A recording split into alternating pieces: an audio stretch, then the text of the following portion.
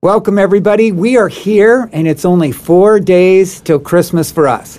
So we thought it would be a great time, Mike and I, to reflect on Christmas. This last week, we talked about Christmas. We had a great time thinking about the message of Christmas through the book of Matthew. And we're having a great time in that. And so, Mike, this message that we talked about, the idea of Christmas, kind of the realistic picture of Christmas, because the first Christmas wasn't the Hallmark Christmas card. So true. But there's beauty in that, isn't there? There's an elegance to that. Yeah. What is that beauty and elegance? Give us the texture of Christmas. Well, what I love is that of all the ways the king could come, he came that way. As one who would have the hint of scandal kind of overshadowing his life, as one who was willing to ask two teenagers, Mary and Joseph, to be publicly humiliated, to be a part of the Christmas story. But the deeper thing for our community this last weekend was the Me Too, the idea that God can say in this really, really profound way, me too. When we shake our fists at him and say, you don't understand what it's like to be betrayed, or what it's like to have a past, or what it's like to be mocked by your family, Jesus simply looks at us and says, in this very, very deep, mysterious sense, I totally get that. And so like Hebrews says, we have a sympathetic priest who advocates for us and understands our weakness. That's beautiful. So we take, which is really the beautiful word that is the title of Christmas, Emmanuel, that God is with us. And so we talked about that. And so, Mike, as you think about Christmas, then what is your prayer that God would be with you this Christmas? I love, for me, Christmas is always, it's glorious, and it's always invariably disappointing. There's always this sense, and I can go back, absolutely, I can go back and look at journals, and like, this year I'm going to do it different. And every year I try to do it different, and you still go, I missed it. And I don't know what the it is. And so one of the things I've learned to do as I've gotten older, and by older I mean like young still. The old age is 38?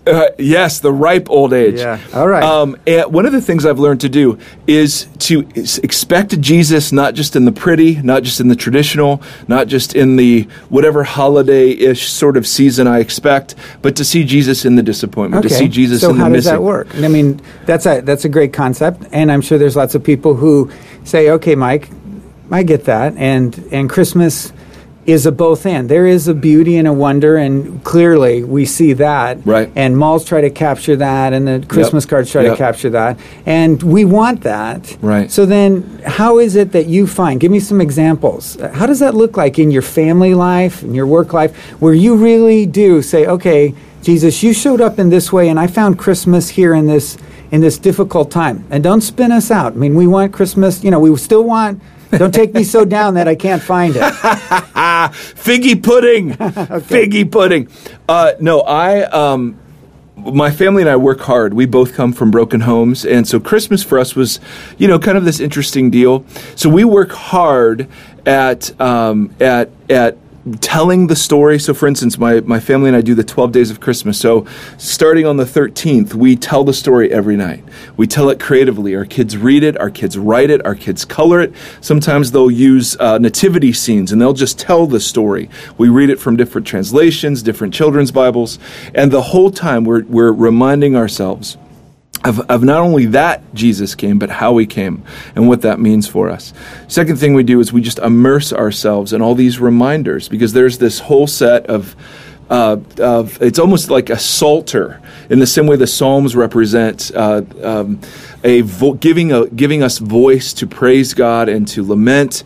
The Christmas carols give voice to this kind of awe and wonder of the season, and so we immerse ourselves in that. And then the last thing we do is we take lots and lots of time to celebrate relationships. We absolutely, even if they're not all polished and put together, we celebrate relationships on a massive scale this season. So with your family, there is the celebration of the Christmas story every night for the 12 days before. Yep. Going over the story one more time. It's Jesus who showed up. Jesus who came into a broken world. That's right. And as somebody, not just that he came, but he came in the humblest possible way. And so, it's like, we want to dress up Christmas and just boast about all the good and the strong and the pretty and the tinsely, and yet he comes in this kind of unsanitized, undomesticated way where, there is all sorts of family conflict during the Christmas season. There are people that are more depressed, and you just say, hey, Jesus is found there too.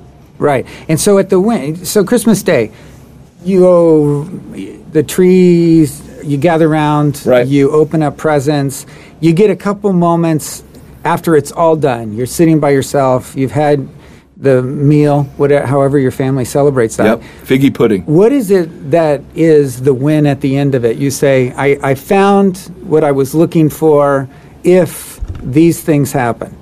That's a great question. For me, I found it's so tied into what I do Christmas Eve. We get to tell the story and sing the story to non-believers and to folks that don't normally come to church. And for me, the profound joy that comes on Christmas Day has nothing to do with the presents, but it has to do with the sense that relationally I was focused on the right things, that I didn't let busyness, I didn't let craziness rob me of blessing my children, of blessing with my wife, of trying to embody and announce the good news to people on Christmas Eve. The most profound connection for me, we go visit another family. They have 8 children, and they know family in ways my wife and I don't. And they're a substitute family for us because our families are both back in the Midwest.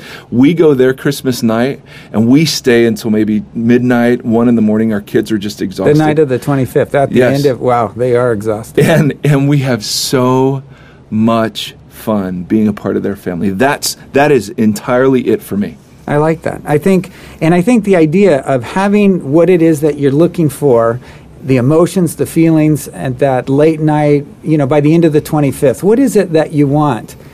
Because I think what we really want is what Jesus came to give us. Right. And we do much the same thing. The problem, if it's a problem, is that Christmas can't live up to the hype the world makes it. Never. And I know that my sons and our family, there is always the sense of, but there's something more. Right. And I think the ability to address that in the days before Christmas, and then for us, what we do is there's gifts, and then all the, just Christmas Eve, we're gone, like you're gone. I'm always away from my kids because we have the services on Christmas Eve. But the few days before Christmas Eve, reading the Christmas story, reminding them. And I like the idea of the tension in the Christmas story and being able to talk about both sides. That's right. That there is a beauty that Jesus came, but he came in a real world way. Right. And Christmas is going to come in a real world way. Yes, this year. That's right. And so it's not going to live up to it. That's right. So there's going to be things that you want. There's things that you're going to hope. There's things that you want from me that maybe I let you down. So I say to my sons and to the family. But then during the day, as you give it, to restate it one more time. So one thing I love to do with my family is to say, well, what are you grateful for? What is it in this season and this last year? And then to say in the real world, there were some things that you really liked about this Christmas. There's some things that may be missed. Did you find Jesus? Where did Jesus show up? Right. And it's interesting because kids have a hard time with that. Yeah. And their questions are bouncing around, and I don't know that they can always answer it. But the idea that question is there is an important question, because in that, when I answer that question, and I guess my challenge to all of us is to say, why don't you try to answer that question this year? What is it that I was looking for? Right. What was I hoping for? Because when we do the runaway expectations, we don't ever get that. That's not the reality of Christmas. It's the sense that we want. But the truth is, there is always this great drama that's played out in Christmas. So it is, and Christmas changed for me. I don't know, maybe 5 years ago, when a friend of mine said, we were having this very conversation. He said, "You know what? Why don't you just not hype it up and just receive it as it comes?" So it can come with people aren't healthy. Our roof is leaking, and literally last night I was going, why during Christmas? And I just remembered that comment going, it doesn't matter. There's this sense that just receive it as it happens, and it's okay if it's disappointing. It's okay if there's conflict. It's okay because Jesus can still be found in all of those ways. And the world is celebrating this most important day, the idea that Jesus came. And we don't actually even know if he, obviously December 25th, that's not when Jesus was born, Right, but it's a right. day we choose to celebrate That's it. right. But to celebrate it every year is important to our hearts, because if we That's right. don't, it really does get back to Emmanuel. We start to get very comfortable with the idea God is distant and far. Right. He's not close. He doesn't care about me. He doesn't love me.